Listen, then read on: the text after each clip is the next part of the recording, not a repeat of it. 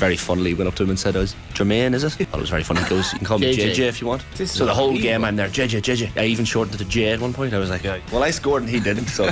OTB AM, live weekday mornings from 7:30 on the OTB Sports app. The News Round on Off the Ball. With Gillette, we don't just play the game, we change it. Gillette, made of what matters. This is News Talk. Welcome to Thursday Nights Off the Ball. It's Richie McCormack here with you until 10 p.m. tonight, and a very exclusive guest list on tonight's show. We'll have a chance to sit down with Olympic gold medalist Kellie Harrington as she opens up on Pete Taylor, her time in the army and her future in Irish boxing, all following the wake of the launch of her autobiography Kellie, which is written in tandem as well with Roddy Doyle. Desi Hutchinson is going to join us after 7:30 as well. That's ahead of Ballygunner's crucial opening of their defence of their Munster Club hurling title this weekend against Kilruane. And John Giles is going to join us for the duration of the football show, even looking back on Liverpool's action both in the Premier League and in Europe this week, what's going on at Tottenham too, and what John makes of the impending World Cup in Qatar. That is all to come between 9 and 10 tonight. If you want to get in contact as ever, you can give us a text 53106 for 30 cent. You can tweet us at Off the Ball. Delighted to say Will O'Callaghan joins me in studio for the news round. Good evening, William. Evening, Rich. Yeah, sporting royalty across the board between now and 10, isn't it? Like, that's a good guest list, isn't it? Yeah. Like, that's one of those, if you're putting together a dream kind of dinner party guest scenario type thing, you're going to pick Kellie Harrington, John Giles and Desi Hutchinson, and nobody look at that list and go, do you know what? They feel out of place in any way. And they'd all make you feel welcome. There's good chats around that table as well. That's a challenge for you between now and the end of the show, but yes. Well, I don't want to put myself forward as a great raconteur, Will, but you know yourself. No, I think you're an amenable host. Stop we'll find now. out for the next half hour. Stop. This is just going to become me and you plumossing each other and talking about Jeff Jarrett's return to AEW. Which everyone will hate, no doubt. Yeah, Jeff Jarrett, here we are, 2022, Jeff Jarrett against Sting. 1999 WCW, welcome again. Smartest man in wrestling is Double J. 53106, we're going to get in contact tonight. This news came in just before we went on air, really, which was the surprise announcement that Gerard Piqué is retiring from football. He's announced that against Almeria this week at the Nou Camp will be his final game for his club. Piqué, of course, retired from international football 4 years ago, so it's not as if he's going to be involved in the World Cup. He's 35 now. He played the full 90 against Pleasant the other night, so it's not as if he's been laid up injured or anything like that. He's only managed 3 starts for Barca this season, but it's really hard to think of somebody who's retired mid-season before. Yeah, we're trying to think of this. You've had shock retirements before, but oftentimes it's a player in American sport who knows the playoffs are gone, and so therefore it's an announcement and I will have my last couple of games to finish this out and I'm gone at the end of the campaign. I wonder how much the World Cup has played into this with Piqué, in that their game against Almeria in the league is their last home game before the break for the World Cup, so at least the Nou Camp is aware that this is Gerard Piqué's last game before the weekend, because if you watch the video, it has been tremendously carefully stage managed. Piqué has this has been put together company. Well, he does have a production company. I was just going to get into that. Like, it's not as if he's shy of a few people with cameras and booms knocking around to put together something. So this has clearly been in the offing. Some of this was shot midsummer. You can tell by some of the footage that's used of Piqué and going to the Nou Camp, and I'm pretty sure this is the same production company that made Dani Alves going away video and also the Anton Griezmann decision video, which you might remember a few years ago when he eventually changed the end of it when he decided to stay at Atletico Madrid. He got Piqué and his production team in because he had decided to join Barcelona that season, then had a U-turn after the Europa League, decided to stay for one more year, and they had to reshoot some extra footage to stick on the end. That was probably the most painful decision playing out publicly by the actual athlete that I can remember since LeBron, the Griezmann one. The Griezmann, it was terrible. Like, that was my main takeaway from all of that, was it was a guy agonising over a decision when he could have just not put his agonising out there, kept it private, and said, you know, I'm just going to stay at Atletico, and saved everybody. The production crew, his teammates at Atletico Madrid, Diego Simeone, Barcelona, who thought they were going to sign him at that juncture. Could have saved everybody a lot of hassle and say, I'm staying. It felt tremendously self-indulgent, didn't it? Oh, 100%. Like, some of that footage could have been recycled when he eventually made the move the next year, or just allow it to be deleted. But it felt like obviously Anton Griezmann wanted as much attention as he could possibly get.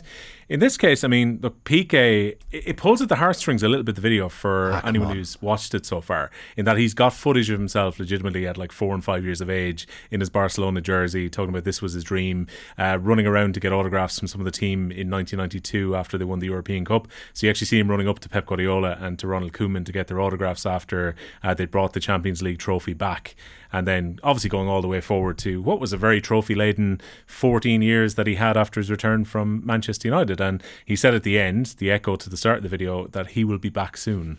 But the big question mark is, Richie, how much of the money that he's owed is he going to receive? So him and Busquets are owed €105 million. Busquets looks likely to go to Inter Miami next year. Are they leaving all that money on the table? Because Barcelona have told the press in Spain in the last hour that Piqué's contract will be terminated as of the end of this weekend. So they're able to sign somebody in January. Yeah, but La Liga's rules in financial fair play, and Barcelona have been lobbying to get this changed because of their own situation, they count the wages until the end of this season. Now, Piqué took a substantial pay cut and then pay freeze, so he's owed deferred wages, a bit like Frankie de Jong, who we were talking about all summer about the money that he was owed. But the two big ones are coming down the track, Piqué and Busquets, and will they have to pay that 100 million to those two players at the end of this campaign if Busquets is to leave on a free transfer and if Piqué's contract is to be terminated? I'm watching I have the video open in front of me here, and you're right about lots of footage of young Piqué being in and around the club as and he's looking back at the footage himself. But it's not as if like the club sprung this footage on him. He's clearly had to vet this himself and go, we'll use that. You're sitting down at a cinema screen at home watching footage of you playing football that he's already clearly chosen. Yeah, it's not as if his ma has picked out the footage and it's like, oh, by the way, we're going to spring Gerrard's retirement on him. He doesn't know anything about this. Sit him down in front of the telly there and we'll play like a kind of, do you remember this, Gerrard? And show him the screen as like a 6-year-old hanging around the Camp Nou. The question though, Rich, depending on how this plays out, look, I'm sure Piqué is going to have to do a raft of interviews. He's controlled his own narrative here by putting the video out. Yeah. But at the weekend, if he's asked about this, I'm sure the first question will be, Gerrard, why now? Why not when Xavi told you at the start of the season you were fourth choice centre back and you weren't going to play?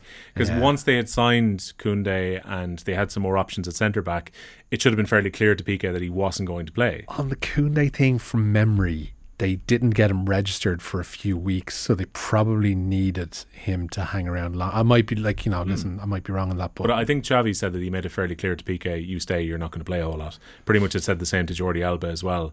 And Piqué, okay, he got to play this week and he's played a bit with the injuries that they've had at centre-back in recent weeks, but generally if Christensen was around, if Eric Garcia was fit, if they hadn't had that injury that Araujo had that put him out for a month, Piqué may not have seen any game time or very minimal game time this season. It is a mad club. It sure is, isn't it? Like it's insane. Like, it doesn't operate in the sense that I can remember any other football club operating. It's just between pulling levers to guarantee themselves certain amount of cash and having to owe players money. Like usually that's the stuff that's like for clubs like Bury who owe like 2 weeks' wages to a bunch of players. It was like, no, we owe two players 100 odd million quid, but everything's fine to carry on. Yeah. Sometimes you just have to stop and think, what an absolute lunatic asylum that place is. And the other weird part, in theory, electing a president every few years should mean that the continuity should be there from the club, and so therefore any one president shouldn't be able to come in and do a huge amount of damage. And what's happened is Laporte has come in and blamed everything on Bartomeu and the previous regimes that were there since he left the first time around. But they've all done that. Like if you go back through I was reading Cruyff's biography, the Auka Koch one, always on the attack earlier in the year, and like that stuff about Jose Luis Núñez coming in and saying, oh, the previous regime has done this and that, and but like it's with every presidency, political or football or otherwise, like that's what happens. It's like they blame the previous regime for all the ills. And I did wonder about that, when they had their emergency vote that they had earlier this year for the members, because they had to approve these levers going through. You're kind of thinking, what choice did the members really have when they're being faced up with, all right, if you don't give away a huge amount of future earnings here, we might actually go to the wall.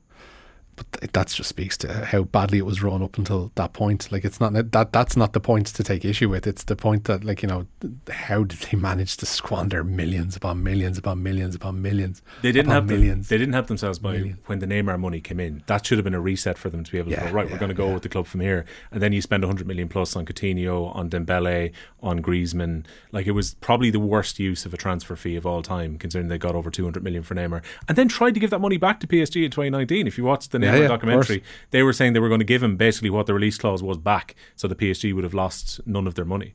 Come here, we've got Kelly Harrington on the show later. What an interesting character she is. Her book, Kelly, co-written with Roddy Doyle. He doesn't do many autobiographies, but when he does, he kind of picks the big ones. Roy Keane and Kelly Harrington. And that's it so far. That's not a bad short list to have to your name if you're Roddy Doyle, considering the fiction that he's obviously put his name to as well.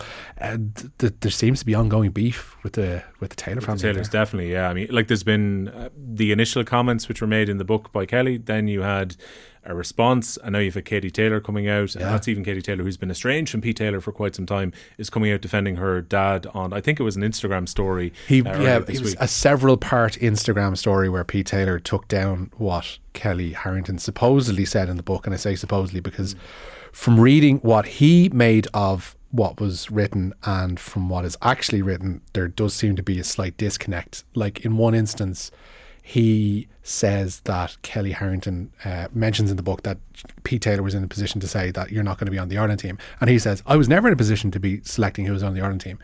But if you read the book, there's enough wiggle room for a bit of ambiguity, because she says that she sat down with Pete Taylor and one other coach and explained the situation, and they said, well, if this happens, then you mightn't be selected for Ireland again. And it's not saying that they're doing the selecting, but it's saying that there will be a selection issue down the line. It's not saying that he's making it, but he really went off on one the other day to a degree that I wasn't expecting on Instagram. And to see Katie row in behind him as well has certainly made a statement.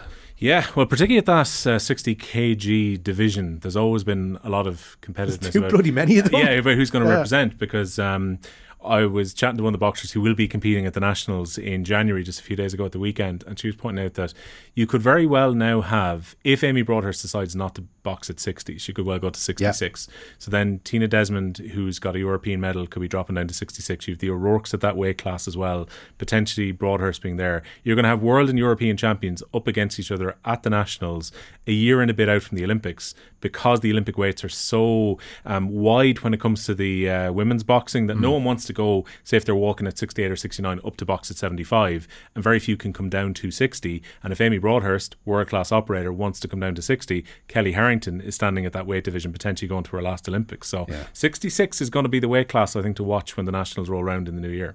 The Kelly Harrington interview is coming up after 8 o'clock. John Giles in the Football Show between 9 and 10. Desi Hutchinson on the way very shortly indeed. But the news round is brought to you with Gillette in association with Movember.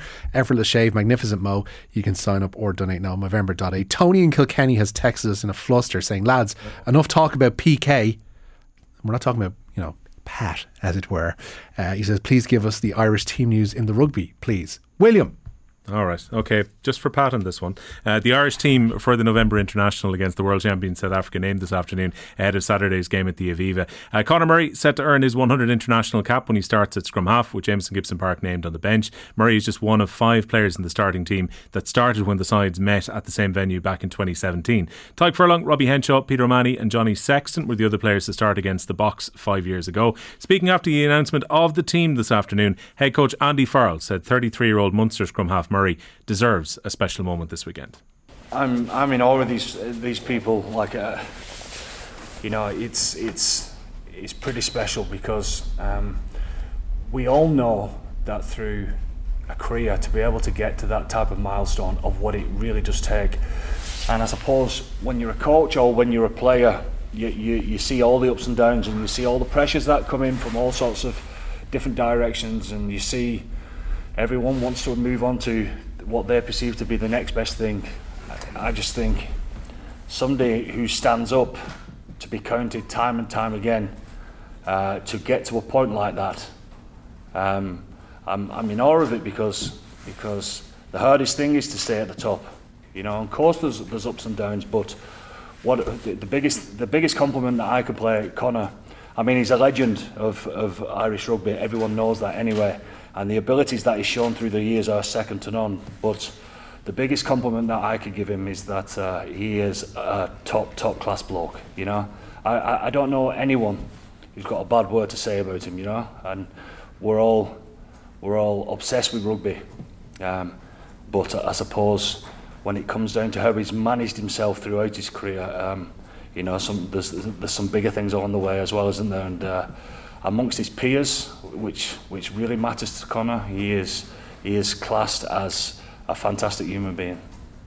Ulster's Robert Baloucoune will line out on the wing. Gary Ringrose set to start at outside centre, Henshaw inside centre. It'll be just Baloucoune's third time in a senior Irish shirt. He was on the recent emerging tour in South Africa. The Enniskillen native spoke to the media today. He says the competition for places amongst the group is great, but he also feels that with the hard work he's put in, his chance will come. It's great to see. There's always boys on people's heels and chirping away, so it definitely drives, I suppose, standards in camp. And yeah, I suppose I know a lot of the boys now because I was in the immersion tour and I was with, and then I've been in camp as well. So I know that everyone is passionate to play and everyone is biting at the heels to try and get that opportunity.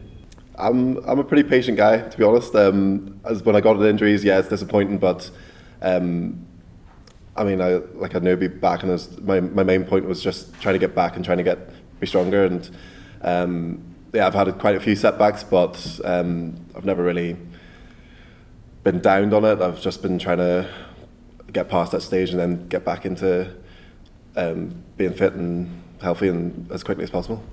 There you go. That's Robert Baloucoune speaking ahead of Saturday's test with the with the Springboks. Much more from Andy Farrell and indeed from Baloucoune on the Rugby Daily podcast, which is available in your OTB Rugby feed now, William. Who would be the host of that, Richie? That would be me. Very good. Yeah.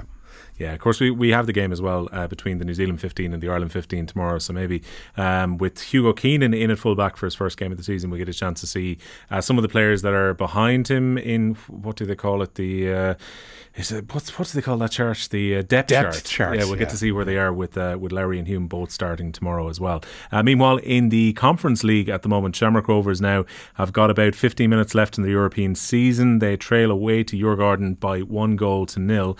That means that the Swedish side are on course to top the group. A very impressive 16 points in their 6 games if they close out this victory. Ghent at the moment, who lead away from home against Molde in the other game in the group, are set to go through in second place. So Ghent will have to play one of the teams coming down from the Champions League third places in the next round, while Djurgården from the Europa League, they would get basically a bye into the next round of the competition, and they'd come in at the round of 32. Also in Conference League action this evening, West Ham are basically completing and ticking a box against FCSB, formerly known of course as Steaua Bucharest, and a decent chance as well for Conor Coventry to impress again. He's been named in their midfield for the second European game running, has the Republic of Ireland under-21 midfielder, so we'll keep tabs on how he does this evening too, Will. Yeah, moving along nicely. That team for West Ham, by the way, they've gone with Areola in goal, Kufal, Johnson, Ogbonna and Agarda the back four, then Lanzini, Coventry, Downs, Scarles, and then you've got Fornals is going to support Omamba up front. So that's the West Ham team to start away from home against FCSB, and as you say, West Ham finishing out their group. In the Europa League, currently Manchester United are in action in San Sebastian against Real Sociedad. They lead by 1-0 with 15 minutes to go. Now that's not enough, Richie, for them to top the group. They have to win by 2 clear goals if they're to finish ahead of the La Liga side in this one. United started the game incredibly well. They got a very well taken goal by the Argentinian youngster Alejandro Garnacho, and a stat from our own Stephen Doyle. Here we go. Garnacho, when he was given the assist by Cristiano Ronaldo tonight, who Cristiano Ronaldo scored his first goal for Manchester United a year before Garnacho was born. And another grey hair just appeared in the beard. Yeah. So there you go. We've another club versus country thing coming here soon, by the way. I was looking on that West Ham bench and seeing if there was any more Irish interest. It was a very young bench, to be fair. Darren Randolph is on there.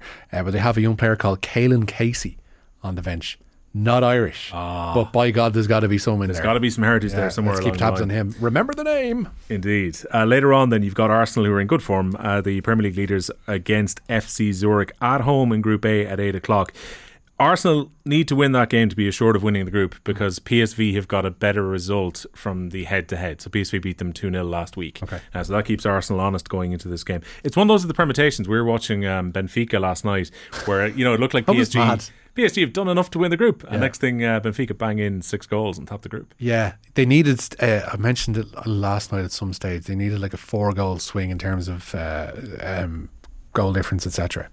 And it was just mad watching it, because they knew what was complete opposite of what Marseille were the night before, where Marseille didn't. I was like, do we score again? Do we need to score again? What's going on? Benfica were like, right, we need to score 6 here if we're going to, now that they've scored 1, to get through and top the group, and they've been mightily impressive, and there's be a lot of teams, and Liverpool are among the second seeds for that last 16 draw on Monday that will be hoping to avoid them because they good. It was also one of those, credit to Benfica's backroom team for knowing exactly what they needed to do, because I had the UEFA website open to just double check how far we needed to go down the list to actually work out what because they're like identical. It was like 16 scored, 9 against, whatever it was, 7 against, +7 in the goal difference, 2 1-all draws. It was just completely identical. So it was goals scored across the group that made the difference in the end. For Mikel Arteta's side, Arsenal of course, who need to win to top the group to be assured of it if PSV were to get a result elsewhere. They've got a big weekend coming up as well where they look to protect their 2-point lead at the summit of the Premier League. Speaking ahead of tonight's game, Mikel Arteta says there's obviously pressure upon his squad, but he says they're ready for their next 2 challenges. Well, first of all, I don't have 22 outfield players, so I cannot play 11. That's the first thing, and we haven't had that for the last 5 weeks. And then you look across Europe, and teams that play are used to playing every 3 days. And if you want to play at a big club, you have to be able to do that consistently and still perform at the highest level. Obviously, there are certain players that are more risk. Certain positions that are more risky for us because we don't have the replacement to do that, and we are all aware of it. But winning helps winning, and if we play well on Thursday and we win, it's going to help us as well for Sunday. That's for sure. Did nobody tell Mikel, don't bang the desk? I know. Don't. See, that's nobody. We had this with Adrian Barry last week too on the crappy quiz, which was a wonderful addition if you want to go back and have a look at it, where he kept on both hitting the desk and making that sound, and also he had his microphone pack on the desk and managed to keep on pulling the cord of the microphone cable, which with me having to produce the show on Friday evening as well, it was a killer to have to go back and edit all these things out. There was somebody who used to do the pay. I can't remember who it was now at this stage. Joe had to constantly tell them off, stop, can you stop, just stop touching the desk, stop touching, because it was like... Well, see, the paper's difficult because you have your highlighters out and you're trying to get the best sections and you want to make sure you can make the best quotes, and next thing you realise, Joe was going to the Mail on Sunday, so I better get the Mail on Sunday out, and you get that horrible dun off the tape. But hey. The most fashionable thing in the world right now is to miss the World Cup, Will. Yeah, well look, this is the consequence of the very short run-in from the middle of the season into the World Cup itself. Ben Chilwell, the latest player who's in doubt of missing the competition, he had a suspected hamstring injury last night while playing for Chelsea against Dinamo Zagreb. The England defender now faces a race to be fit for their opener against Iran on the 21st of November. Timo Werner is definitely going to miss the tournament in Qatar due to an ankle issue. It's been confirmed the former Chelsea forward was withdrawn in RB Leipzig's victory against Shakhtar last night. Werner was part of the Germany squad at the 2018 World Cup and also at Euro 2020. Other notable players who are probably going to miss the World Cup, Kante, and we were debating last night, Son Heung-min is in a real race to be fit. I just can't see it. No. I just can't see, because there's so much involved in... Like, people kind of take for granted your face and your cheekbones and all that, but if it's broken and broken in a couple of places as is reported, I just don't see how he gets patched up into, like, maybe it's a situation whereby there's 26 man squads, isn't it? So you've kind of got the bigger number. You've the wiggle room where he's your by far star player. You include him and see if you get to the knockouts. See if you get to the second round. But it's a big ask to have him be on top form, and it just shows I know Jamie Carragher made a big deal about this. We'll talk to John Giles about it later on in the show too. It just shows the absolute folly of front loading a load of games before a World Cup that's being played in November, December. Like now that it's on top of us, I think we can kind of all see how mad it is, but it just bears repeating over and over again. And I think it was Kieran Cunningham pointed out, this is going to happen again. It's going to be in Saudi Arabia sooner than we probably want it to be, and we're going to have this conversation all over again. Yeah, looking forward to that already. I mean, it's one of those things as well where you've only got 1 week of a camp before you travel to. I really wonder what kind of state some of the teams are going to be in when they arrive for the first round of fixtures. And I think in Brazil's case, they're arriving in Qatar the day before their first game. They're using Italy as a base and then travelling over. Let's see where teams are at when the tournament actually starts. Meanwhile, the Republic of Ireland's women's team will play Morocco in a friendly upcoming on November the 14th. The game, which will take place in Marbella, will form part of an 8-day training camp. A behind closed doors match between the sides will also be held earlier in the week. Manager Vera Pauw says it wasn't possible to find a suitable opponent to facilitate a home fixture. Probably all eyes on the international window next March to see who Ireland are going to play before the World Cup. UEFA has confirmed its intention as well, Rich, to launch a Women's Nations League tournament. It's envisioned the new competition will begin in the autumn of next year. Countries will be divided into a 3-tier league system based on their ranking, with promotion and relegation at the end of each campaign. The competition will be linked to qualifying for the World Cup and European Championship. I saw essentially this is going to make qualifying for tournaments harder for Ireland, notionally. It should do. I mean, Europe is far more stacked, and also I wonder about the benefit where Ireland were able to pick and choose some of the internationals that they played. Sure. Like, I think back to the Australian one, which felt like a genuine changing moment within Ireland's fortunes, where they couldn't buy a win, then they win. In this case, they could be playing some of the top teams in Europe, which would be quite difficult. Finally, we'll wrap with Seamus Power back in action. These getting a lot of sun considering the outposts that they're going to. He was in Bermuda last week and now he's in Cancun. Yeah, not bad. He won the Bermuda Championship, of course, on Sunday. Shot a 4-under par first round of 67 at the Worldwide Technology Championship on the PGA Tour early in the new season. It leaves the Waterford native in a tie for 15th place. He is 5 shots off the lead, which is held by the American Will Gordon, and he is 1 clear of the chasing pack on 9 under par. Thank you, Will. I'm sure you can check out Golf Weekly if you're into that kind of thing. I won't judge you if you are. This is a judge-free space here in the newsround. But if you are into, golf nerddom, that's you, and it's in the Golf Weekly feed. You can check it out online. Will, thank you for that. We're going to have Kelly Harrington up after 8 o'clock. We're going to have the football show with John Giles as well, and we're going to have Desi Hutchinson. The News Round on Off the Ball. With Gillette, we don't just play the game, we change it. Gillette, made of what matters. This is News Talk.